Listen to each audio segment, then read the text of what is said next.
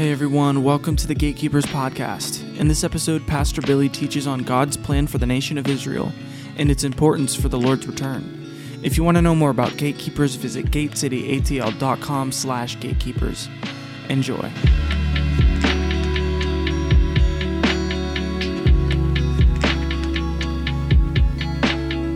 Okay, I want to preach a message tonight, Israel and the End Time Revival. Israel and the End Time Revival. As Gus mentioned, we're getting ready to be a part of a fast that's taking place from May 7th to May 28th. It's a 21-day fast. And I'll just preface this by saying that I've never heard of a fast like what we're about to get into. And I mean, I've been serving the Lord for a long time and been a part of the prayer movement, fasting and prayer for a long time. And I don't like to hype things. And so I'm being as honest and clear as I can. I've never heard of a fast like what's getting ready to happen. So there are 100 million believers. Everybody say 100 million. That's a real number. They are prayer networks all across the world that are all being organized on May 28th, and there will be a singular prayer service on May 28th with 100 million believers connecting to it across the globe, praying for the salvation of Israel. I've never heard of a prayer meeting with 100 million people at it. And of course, until this generation, you couldn't do that because the technology wasn't available. And so we're standing in a moment that is historic in the true sense of the word. It's historic like it's never happened in history. But here's what happened. My good friend and mentor, Mike Bickle, he felt like he was to call a 21-day fast on May 7th, leading up to that 100 million person prayer meeting. And there's a variety of prophetic things as to why he felt like he was supposed to call that fast. And so he calls the fast hoping to get 100,000 people involved to fast 21 days. So he puts it out on an email and internet and social media and all that stuff. And within 2 weeks, 300,000 people had signed on for a 21-day fast. Now, they were shooting for 100,000. They got 300,000 within 2 weeks. So he revised it, put another thing out there and said, hey, listen, we're believing for 1 million now. Go ahead and let all your prayer networks know. And this is before we could even announce it. We had other things we were lined up to announce, and so we wanted to make sure we could focus on it. And by the time we announced it, when Corey was here 2 weekends ago, they already had 1 million people who have signed up for a 21-day fast, all for the salvation of Israel. Now, in the history of the planet, this has never happened. 1 million people fasting and praying for the salvation of Israel, 100 million people on May 28th, which May 28th is Pentecost. On the historic day of the birthing of the church, Acts 2, 100 million people are gonna all tap in and fast and be praying and fasting for the salvation of Israel. And so when we say this is like historic, that is not an exaggeration in any way. This has never happened before. Now, this is a really interesting thought because just a little prophetic thing. So Mike Bickle in 1983 had this prophetic man, Bob Jones, came walking into his office, and he says, young man, I've seen you in 100 visions. You've moved here to Kansas City, and God showed me 100 visions with you in it, and you are called to raise up a young adult prayer movement that's going to go 24/7 in the spirit of the tabernacle of David, and it's going to go 24/7, and the centerpiece will be prayer for the salvation of Israel. And Mike, and so he looks at Mike, he goes, so do you care about Israel a lot? Like, is that your thing? He goes, no, I've never preached on Israel my whole life. He goes, well, are you like, you're like a youth pastor, right? He goes, well, no, I used to be a youth pastor, but now I'm like a senior pastor. And he goes, I for sure had 100 visions of you. And he goes, but the Lord told me you'd be dull. I just didn't think you'd be this dull. Well, prophets sometimes have to smack you up a little bit. Anyway, long story short, that's 83, 1999. The Lord has speaks so many different ways, definitively for 16 years to Mike. He starts IHOP Kansas City, and it's young adults, and it's 24/7, and it's centrally for the salvation of Israel. And that's where we are now. Is we are however many 24 years into that thing. Of course, here we've been hosting 24-hour live worship and prayer for 17 years. One of two extended, ceaseless worship and prayer meetings that take place in the whole nation. And if you were to ask me, and I'll answer the question as if you just asked me, but if you were to ask me, what is the center of the target of why you do 24-hour live worship and prayer, I would say it's night and day for the salvation of Israel. That's the central reason why we do it. Now, I know you guys are probably every morning and every night before you go to bed, you're probably crying out for revival for Israel. Probably not. And that's okay, because so many people that are Christians, they kind of like, they know there's some Israel thing, and they know, like, I'm supposed to pray for the peace of Jerusalem or something, but that's about all they know. And so I want to tie the dots, tie together the dots, connect the dots. I want to what was it? I want to tie it together, huh? Tie up the loose ends and connect the dots. That's what we're going to do tonight. Are you with me? All right, let's pray just for a minute. Let's ask for the spirit of revelation. I need you to tap in. I need you to. I won't say that anymore tonight. I need you to focus. Focus with me. I'm going to give you some Bible verses tonight, okay? How many love the Bible? Okay. But how many, love the Bible? Okay, good. All right, so let's pray, and we'll get into this. So, Lord, we love you. We need the spirit of revelation tonight. Lord, I'm asking that you would help me to speak with clarity and understanding. I pray that the scripture would become very clear to us tonight. Open the eyes of our understanding. Lord, I ask, bring this whole room under the attention of the Holy Spirit. And Lord, I'm asking, cause our hearts to be moved with passion, with what you're passionate about. So help us tonight. Thank you for releasing understanding. In Jesus' name, everybody said amen. All right. I want to talk to you first about revival. And before we talk about that, I want to talk about how you read the Bible, okay? And then we'll tie all this up with God's plan for Israel and revival. So when you read the Bible, and notice I'm assuming that you read the Bible. If you don't read the Bible, just go ahead and fix that and start reading the Bible. But when you read the Bible on your own, I'm not asking when you listen to the podcast, when you listen to my message, when you come to the service and listen to the other guy talk about the Bible, but when you read the Bible, when you're doing that, like daily, notice I said daily, that's so you do it daily. When you're doing your Bible reading on a regular basis, what are you reading the Bible like?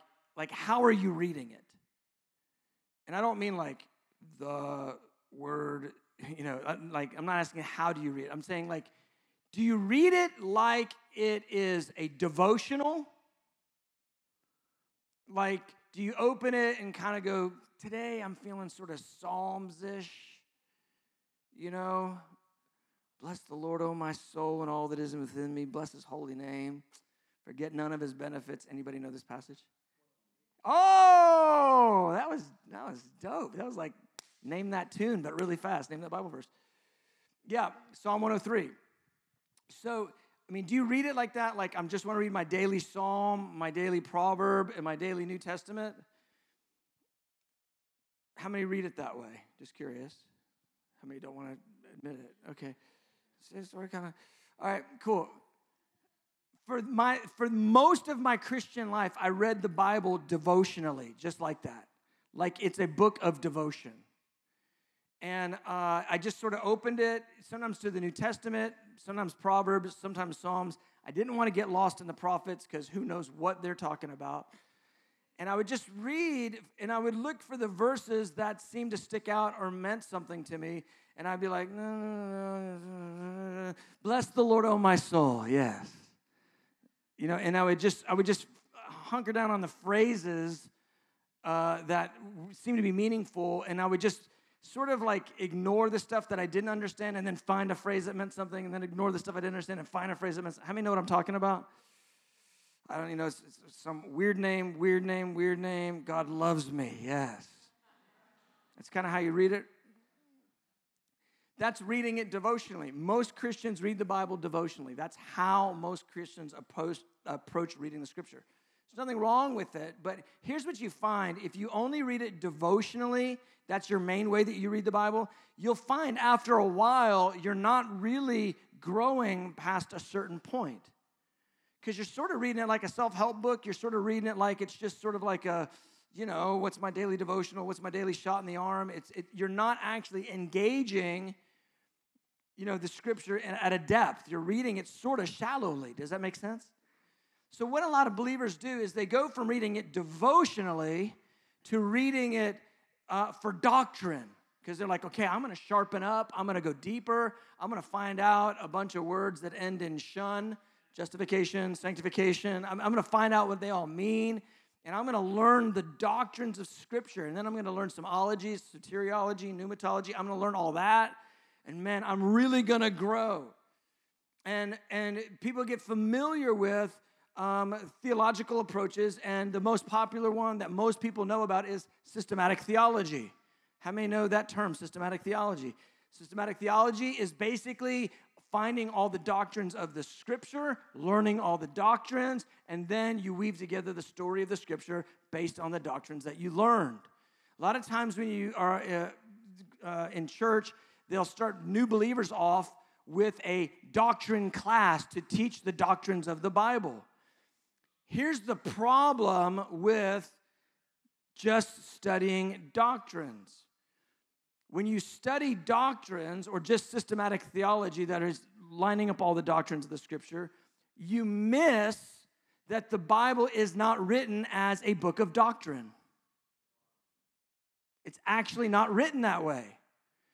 The Bible is written as a narrative, a drama that has a storyline that starts in Genesis and goes all the way to Revelation.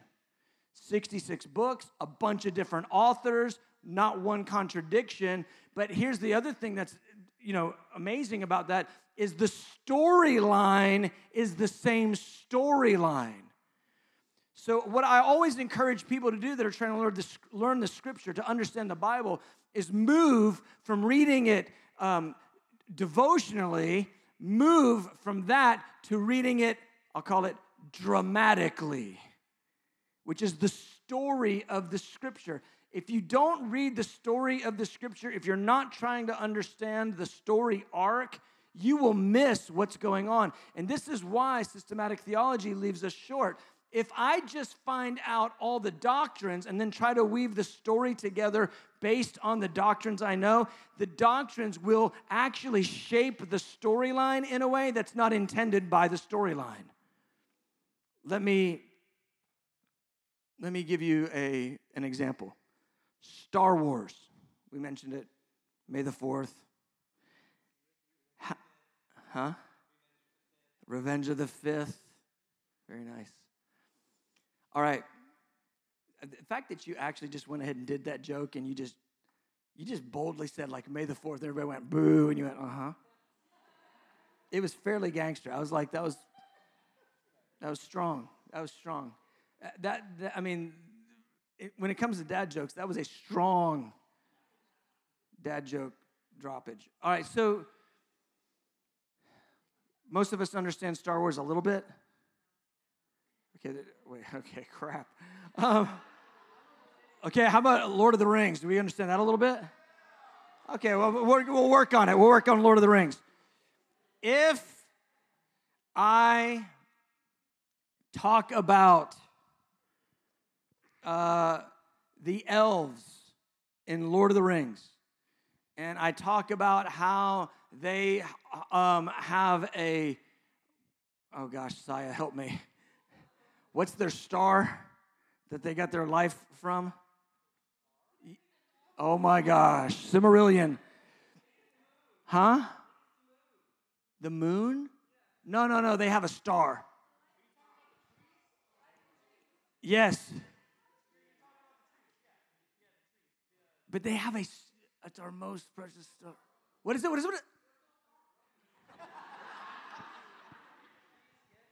Do you guys realize that Kobe is my own personal troll? Have y'all figured that out yet?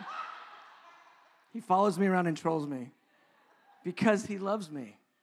That's how I interpret. All right. If I had my mind around it better, I would. But the elves have a life force in them, right? So if I sit here and talk to you about the life force that's in the elves, the life force that's in the elves, the life force that's in the elves, and I'm nailing that point, right? Are you understanding what Lord of the Rings is about? Not at all, right? If I start talking about, I could talk about Sauron and how he's what is he? He's a Maiar. And I start talking about the Maiar. If I talk about all that stuff, Maiar and how Sauron's a Maiar and all that stuff, do you understand Lord of the Rings? No. So those are doctrines inside the story of Lord of the Rings. You have to understand the whole story arc, and then you start understanding, oh, the elves, they got eternal life. Oh, they got it from the dude. Okay. Oh, Sauron, he's a bad guy. Got it. You can't understand the doctrine if you don't get the story. Does that make sense? All right, I'm going to warm up here in a minute. I'll start hitting pretty good. So when you're reading the scripture, you got to read it dramatically. You have to see the broad story. And the thing that I always look at is, who is God and what is the story? And the reason why I look at that is Ephesians 3:8. And if you're taking notes, write that down. Because Paul described that was his whole ministry. Ephesians 3:8 and 9, he goes to proclaim the riches, the incomparable riches of Christ, and to let everyone know what is the story, the unfolding story. Here's the deal about the unfolding story. You're still in the unfolding story right now. We're still in the unfolding story of the scripture, and we got to catch that point. Otherwise, our Christianity just gets really dull. It gets really meaningless and really boring.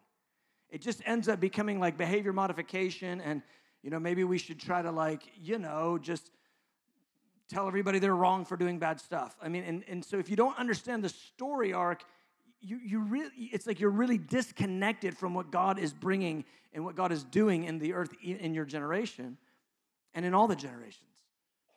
Am I making sense yet? So here's what I would tell you about the story arc of the scriptures. The two biggest days that the planet will ever see are still in front of us.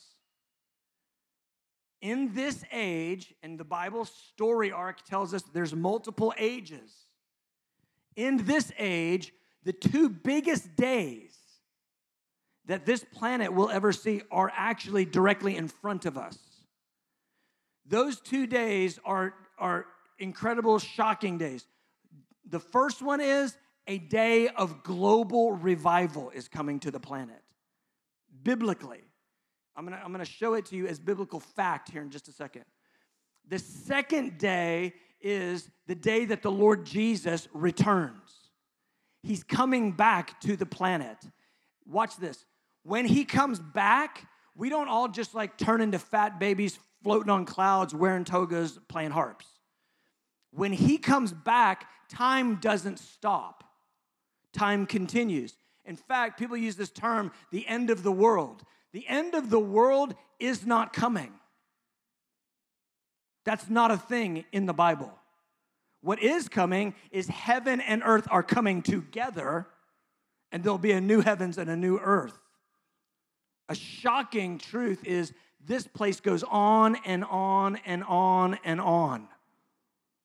Heaven is coming here. Now, again, the story arc is what's critical for you to understand, because if you don't know the story arc, you'll start superimposing all sorts of things on the story that aren't real, and you'll get your doctrine from movies and cartoons. You ever seen a cartoon where, like, the angel appeared on one shoulder and, like, the devil appeared on the other shoulder? Or when the guy died and turned into an angel? People actually believe that's reality. They literally get their doctrine from cartoons. But you got to understand the scripture. You got to know the story arc so that you can have clarity on where this thing is going, who is God, and where this thing is going, and what's your part. Because you have a part in the story. And that's what you got to catch. These things don't happen just on the wheels of inevitability. They don't just happen just because it says they're going to happen. They happen because people engage with God to bring the story to pass. Okay? Revival and the return of the Lord. Because I love revival so much, I just had a couple revival quotes. I just want to read them to you really fast. Revival above everything else is the mass glorification of the Lord Jesus Christ, the Son of God. I love that one. That's Martin Lloyd-Jones. But this one is the bomb. If you want to read one book on revival, it's not even my book. I'm not even going to tell you to read my book. One book on revival, it's by Arthur Wallace, In the Day of Thy Power. That book will jack you up. Arthur Wallace, In the Day of Thy Power. Here's a quote from Arthur Wallace. Revival is a divine intervention in the normal course of spiritual things. It is God revealing himself to man in awful holiness and irresistible power. It is such a manifest working of God that human personalities are overshadowed and human programs abandoned. It is man retiring into the background because God has taken the field. It is the Lord making bare his holy arm and working extraordinary power on saint and sinner. I love revival. Because in revival, God expresses himself. Unleashed God. All right, look at this scripture with me. Revelation 7. I want to show you the biblical fact that revival is coming to the entire planet. I believe revival is coming to our region. And maybe when it comes to our region, it's the day that it comes to the whole planet. But maybe it's a moment of revival unto what I like to call the big R. All right? Revelation 7, I'll just give this to you quickly. There's two groups of people that are pictured in Revelation 7. One group is all Jewish people. And then the next group is all Gentile people. So Jewish people from the nation of Israel, 144,000 are pictured in Revelation 7. Then it changes, and there's a massive, massive multitude, more than can be numbered. And we pick it up here in verse 9. It says, after these things I looked, and behold, a great multitude, which no one could number, of all nations. Everybody say all nations. All nations, tribes, peoples, and tongues, standing before the throne and before the Lamb, clothed with white robes, with palm branches in their hands, crying out with a loud voice, saying, salvation belongs to our God who sits on the throne and to the Lamb. Now, they're there in front of the throne. There's this massive, massive, multitude from every tribe, tongue, people, and nation. There's the 24 elders that are around the throne, and this is one of the wildest parts of the book of Revelation, in my opinion. John is there in this heavenly encounter. He's looking at this massive multitude, and one of the elders asks John a question. Now, that's just bizarre. You're in a full-on heavenly encounter, and one of the characters in the encounter actually starts talking to you. Like, that's really interesting. And he says this, then one of the elders, verse 13, answered, saying to me, who are these arrayed in white robes, and where did they come from? Now, just for some of you Bible nerds, many people believe that of the 24 elders that are around the throne, 12 are the 12 patriarchs of Israel, and the other 12 are the 12 apostles of the Lamb. This is just a little Bible geek moment. Watch this. So one of the elders reaches out to John and asks him a question. It's entirely possible it's John asking himself a question.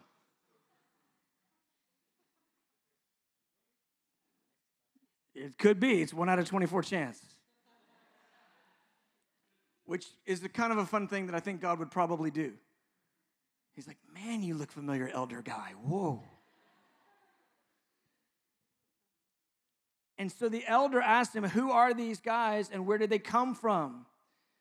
And John responds, verse 14, I said to him, sir, you know. And this is just one of those moments where you just got to catch God's humor. The guy in the throne room is asking John, hey, who are these people? Like, duh, dude, I'm the visitor. Why is the elder asking John the question? So that John finds out the answer. Sir, you know. So he said to me, of course I do, these are the ones who come out of the great tribulation and washed their robes and made them white in the blood of the Lamb. All right, I'm going to cover a lot of story here. The great tribulation is the last 3.5 years of this age. These are all people who came out of that time frame, the last 3.5 years of this age. They're all washed in the blood of the Lamb. They all have gotten born again, okay? Where are they from again? Yeah, they're from the last 3.5 years, but what part of the earth? Every nation. So that tells me that there's going to be people who are born again in every tribe, tongue, people, and nation who all get saved before the Lord returns in this age. Do you guys see that? Yeah? I mean, some estimates have 4,000 unreached people groups right now on the planet. Well, I'm going to tell you, every single one of them is going to have a revival spirit in those people groups before the Lord returns. That's where this thing is going. When Acts 2 says, I will pour out my spirit on all flesh, and your sons and your daughters will prophesy, the entire planet is going to come under the power of the Holy Spirit. Guys, this is a day in your future. Okay? This is not like, oh, that's a nice Bible verse. I read it devotionally, made my heart move. No, this is tomorrow's headlines.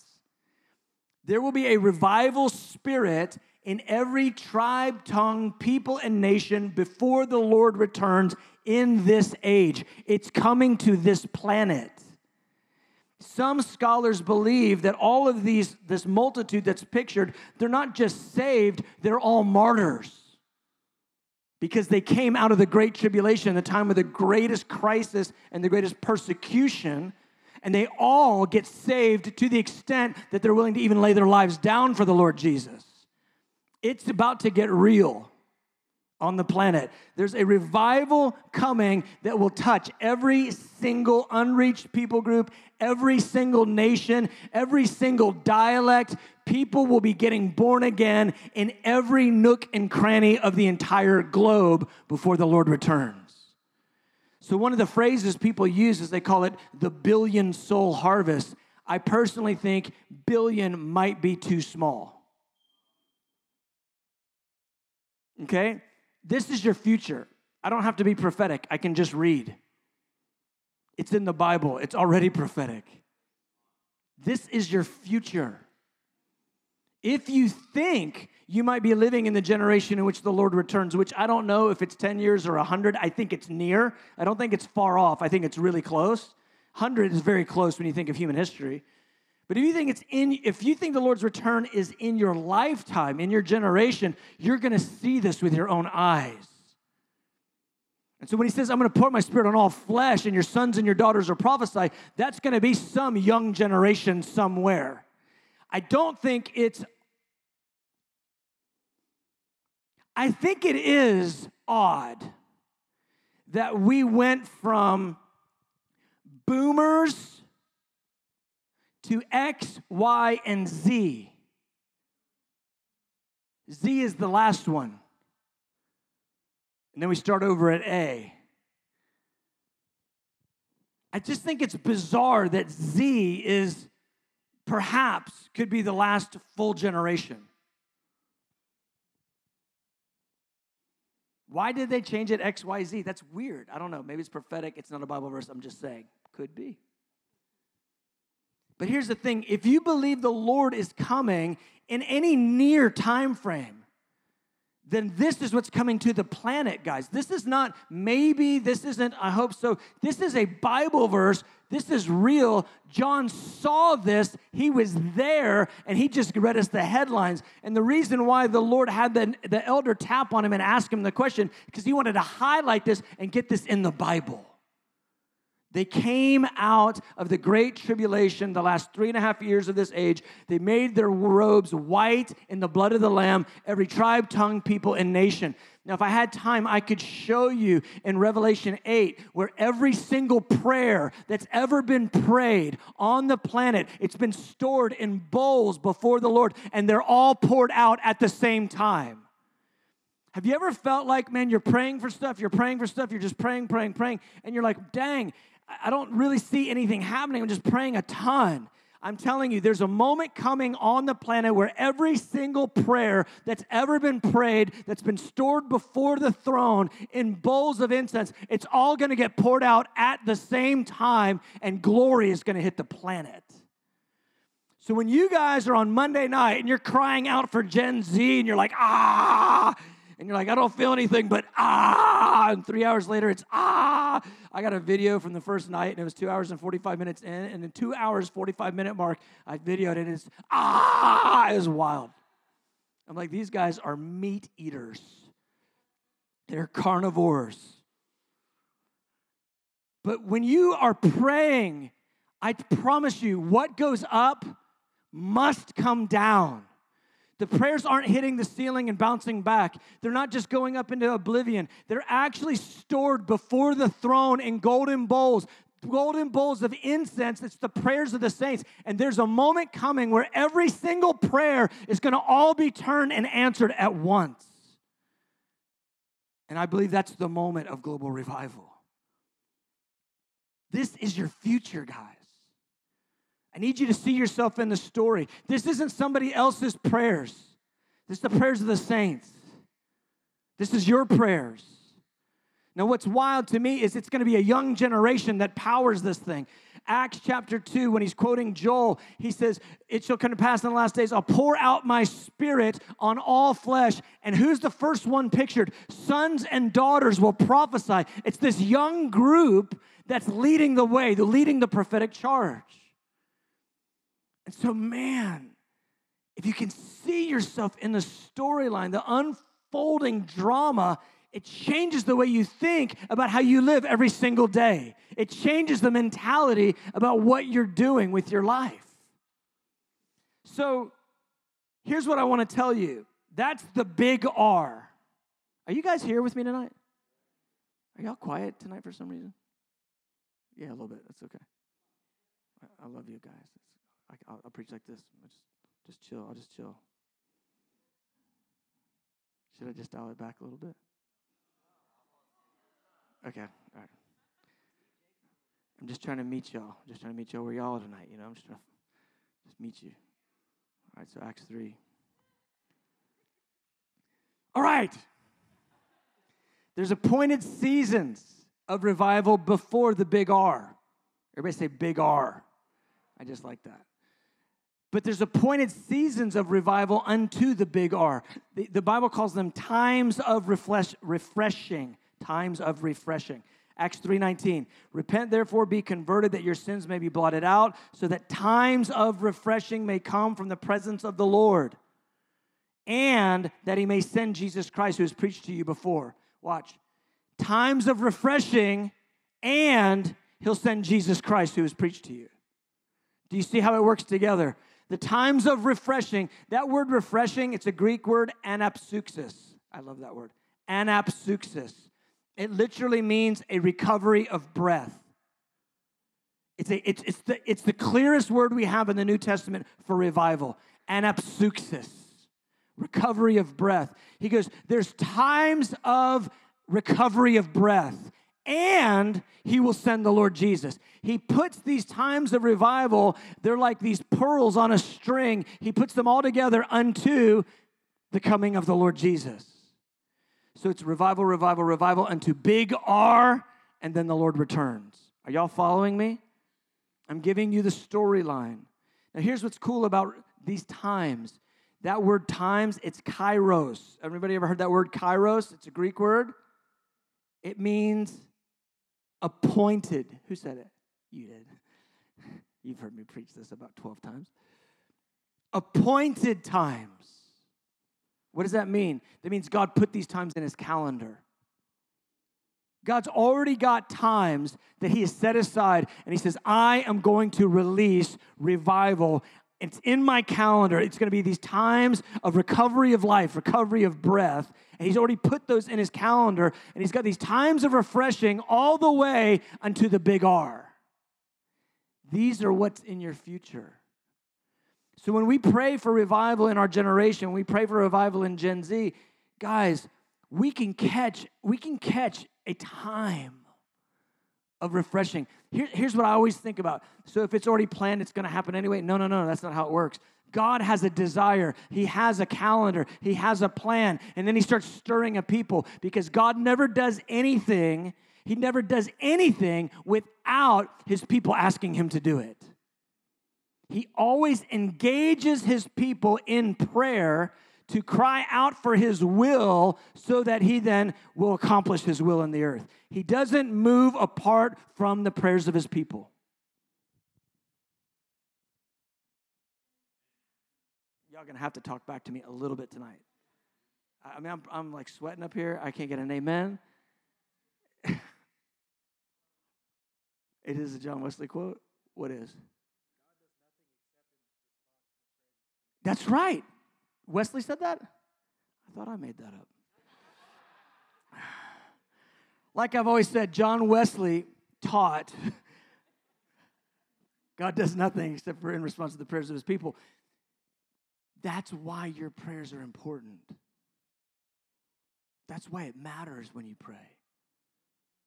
That's why you engaging with the heart of God is critical. And that's why the enemy wants to shut you down, shut your mouth, put oppression on you. That's why he wants to pull you out of the game. He wants to fill you with shame. That's why he wants to get you focused on your trauma and get you focused on your broken heart. We got to get our eyes off our broken heart. We got to get our eyes on Jesus. We got to get our eyes off our wound and get our eyes on the one who heals the wounds. Come on.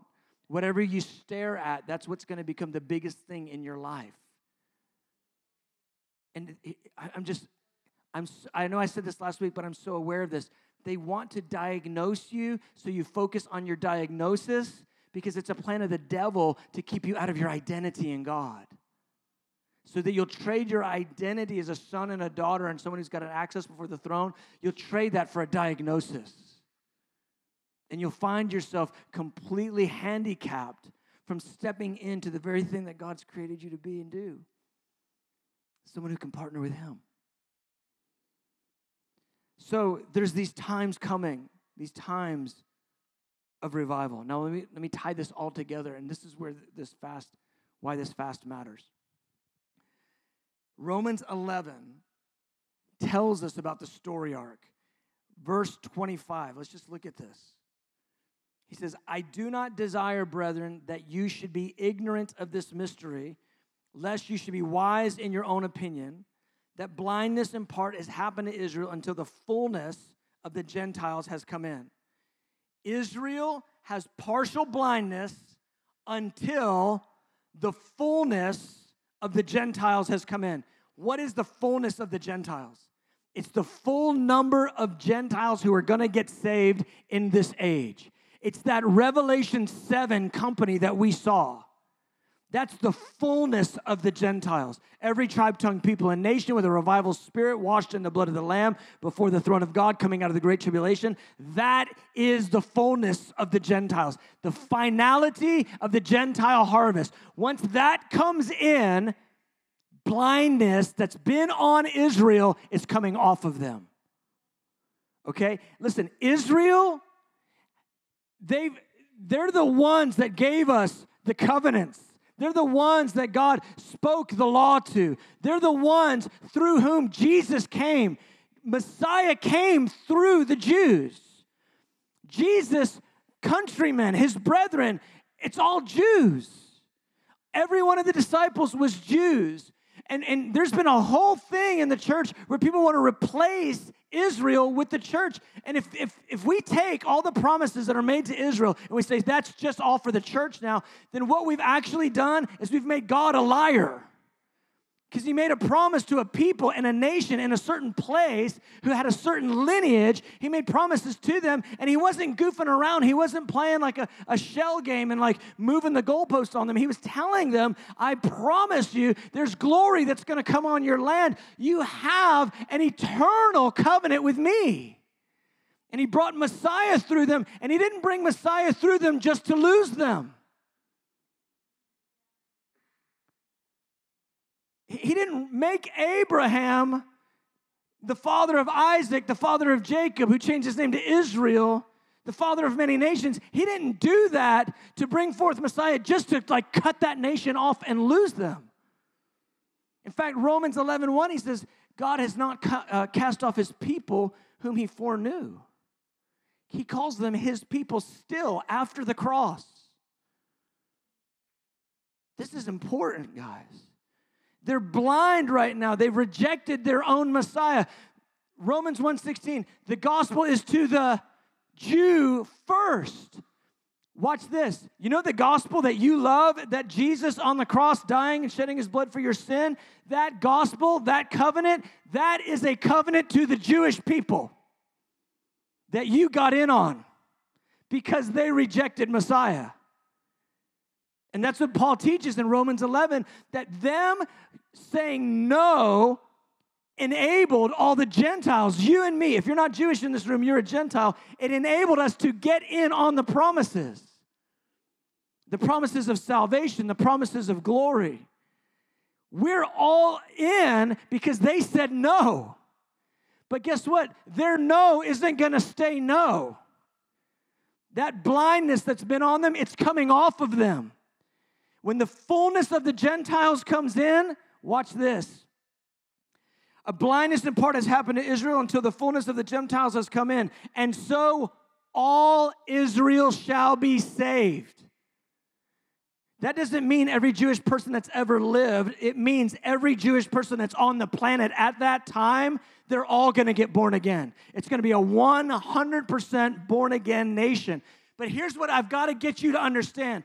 This doesn't happen just because we've got Bible verses. God makes it all contingent on intercession. He puts us in the game to bring it to pass. Now I'm going to read a very familiar scripture to you. Isaiah 62. Watchman on the wall. Anybody ever heard of watchman on the wall? Let me just see. We've heard this phrase, but we don't know what this even is talking about. In Isaiah 62, God explains that he is zealous for Israel. He's zealous for them. His heart is burning for them. In fact, he won't stop talking about them. He won't stop thinking about them. And he wants them to become burning in bright righteousness. He wants them to be like a diadem in the hand of the king. He basically says, you're going to be my jewel, and they're going to change your name. You're no longer going to be called forsaken Israel. You're going to be called married. The promises that are in Isaiah 62 are shocking. They're glorious. But when I read Isaiah 62, I get stumped sometimes because I think about the Jewish nation and the way that they think about Jesus, and they are mostly agnostic, and they mostly don't want anything to do with Jesus or Christianity. And in a lot of ways, we have the Crusades to thank for that. Just do your history, and you'll find out why. But here's what Isaiah 62 says. For Zion's sake, I will not hold my peace, and for Jerusalem's sake, I will not rest, until her righteousness goes forth as brightness and her salvation as a lamp that burns. I go, Lord, I see that. That is your plan. You're going to bring this nation who's been obstinate and against you, you're going to bring them to burning righteousness. They're going to be shining and burning righteous people. That's what they're going to be. Okay, I see that, but they don't like Jesus. How are you going to get them there? Partial blindness is on them. Verse 6. I've set watchmen on your walls, Jerusalem. They shall never hold their peace, day or night. And you who make mention of the Lord, do not keep silent and give him no rest until he establishes and until he makes Jerusalem the praise of the earth. What's he talking about? He's talking about the day when the partial blindness lifts. He's talking about the day when all Israel is saved. He's talking about the day when the Lord Jesus himself returns and he rules and reigns from Jerusalem. The scripture is very clear that when Jesus returns, it says the law will go forth from Zion, and he, God, Jesus, will teach us his ways. Jesus is going to have teaching meetings from Israel. And there's about a dozen scriptures, if I had time tonight, I would show them to you, where people will be streaming, they will be running to Jerusalem because Jesus will be there. He will be the glory in the midst. He himself will be on the planet. That's a conference you want to go to, by the way. Far better than Taylor Swift. Just wanted to mention that. Not that I've got a problem with Swifties. Or maybe I do. Anyway. Jesus is coming back. He's going to rule and reign from Jerusalem. And every single Jewish person on the planet at the time is going to get born again. But the plan that God has to bring that to pass is people crying out night and day. You got to catch this. It's people who love Jesus and love his ways crying out, watchmen set on the wall night and day for Jerusalem.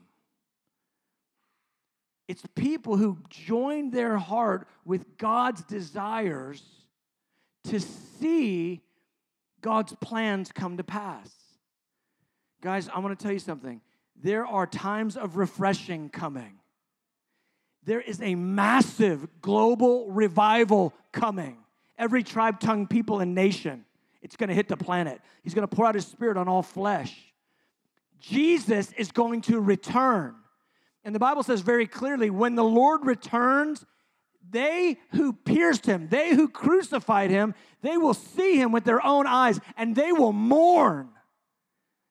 That blinder is going to get lifted off of them, and it is going to hit the whole nation. They will be in shock that the very Messiah who came to bear their sin, who loved them, that he's the one that they've been hating, that they crucified, and they've been hating for all these years. And he is going to show up, and they're going to look at him, and they're going to mourn when they realize it's been Jesus all along. And he's going to look at them, and he's going to say, I love you ever still. I love you ever still. And in one moment of glory, the entire nation will bow the knee to Jesus Christ. He'll set up camp in Jerusalem. And Isaiah 16 verse 5 says, in the rebuilt tabernacle of David, which is night and day worship and prayer, he will begin to rule and reign on the planet. Guys, this thing goes on for quite some time, and this is where I'm going to end it. You and I have a part to play in it. Kenny, you can come on. You and I have a part to play in it. These things don't happen just because. They don't happen inevitably. They happen because people answer God's heart, God's desire. It's just like this. The gospel doesn't go forth to the nations just because. It requires people to preach it, right? Intercession doesn't happen just because. It requires people to pray it. Your prayers matter. Your prayers for revival matter. Your prayers for outpouring matter. Your prayers for your friend who's struggling right now matter. And just because you don't see an instant change in that person, that doesn't mean you just give up. No, you stay with it. You keep pounding away until breakthrough comes. I want every single one of us praying for people who don't know the Lord. Like, we should all be praying for our friends and our family members that don't know the Lord. We should all be praying for people in our class. Pick the hardest one. Seriously. Pick and pick the hardest one and start going after them in prayer. Because what you're going to do is you're going to push darkness off of their mind through the intercession, and all of a sudden, their conscience is going to come alive, and they're going to get sensitive to the Lord. And right now, where they're getting choked out, you're going to pray, and it's going to break that off of them, so that one day you're going to have a moment, you're going to tell them, you know what, I just wanted you to know I care about you, and I've been praying for you. And it's going to prick them. Well, listen, he can do it for that kid in your class or that person at your work. He can do it for them. I mean, it's like not hard for him. And ultimately, he's going to do it for the entire nation of Israel. And so I want to pray for a moment. And I want to ask us to engage with what I'm sharing. Because right now, I don't know how to get it clearer for you. There is a prayer meeting and a prayer movement happening right now that's never been before on the whole planet. There's 21 days of fasting, May 7th through May 28th. We're going to break it on Pentecost Sunday. It's never happened before. This is our time. This is our moment to engage with this. And, I can say it really clearly, like right now, I've never seen one like this. Maybe in 3 years, there'll be one with 2 million people praying and fasting. And that will be another time I'll say, I've never seen it like this. But I've never seen this before. And I just believe this. We want to see revival in our generation. You've got to see them as linked. The revival that we want to see in Gen Z, the global revival that's all tribes and tongues and people and nations, and the outpouring that's going to happen to Israel, they're all connected, guys. It's all part of the same story arc. Am I making sense? All right, stand with me.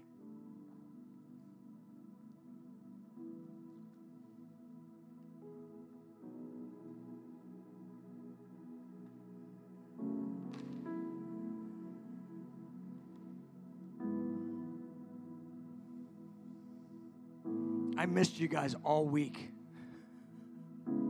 I did. And then I acted like a geek and told y'all in the chat. Sorry. It's because I've been thinking about what God wants to do with you and through you and in your lives. How he wants to dial you into something that's so much greater than yourself and a storyline that's so much bigger. Some of you have never fasted before. I want to challenge you to fast. I'm going to be fasting. Mary Beth and we're going to be fasting. We're going to go 21 days. You don't have to fast everything. If you've never fasted before, fast a meal, one a day. Just fast one meal. Or if you've done fasting and prayer before, that's great. Go for it. Go liquids. If you're feeling super hardcore, go water. I probably won't go just water. It's kind of intense. I'll wait for the Lord. But I'm asking you to jump in. This is our moment. And I think right here at the beginning of our time being in Gatekeepers, calling a 21-day fast for the salvation of Israel, calling us to this Watchman on the Wall identity. I know that sounds so intense, but it's so awesome. Let's just start out of the gate like that instead of like trying to figure out how to be cool so people would like us. Let's just start out putting all the cards on the table. This is how we're going to live. This is how we're going to do it. All right, let's pray. Lord, we need you so much. Like we worshiped and prayed tonight. God, I pray you'd crack our hearts open. Lord, I'm asking that you would give revelation, that we would connect to the reality of your desires for us and the plan that you're unfolding. So God, even right now, speak to every heart. What is it you'd ask us to do? How is it you want us to engage?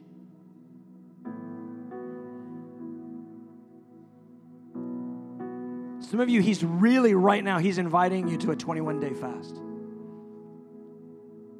Maybe it's a Daniel fast. Maybe it's just no meats and no sweets.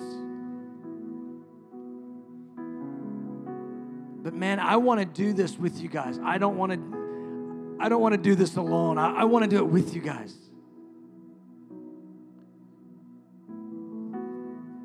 Some of you need to pray about it like, okay, Lord, what is it you're asking me to do? Maybe you feel led, but you need to get clarity. I understand that. We start May 7th, so we're a week and a half out. But Lord, I'm asking even right now,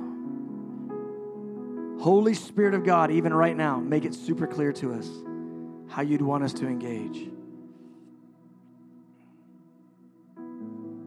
Speak to us.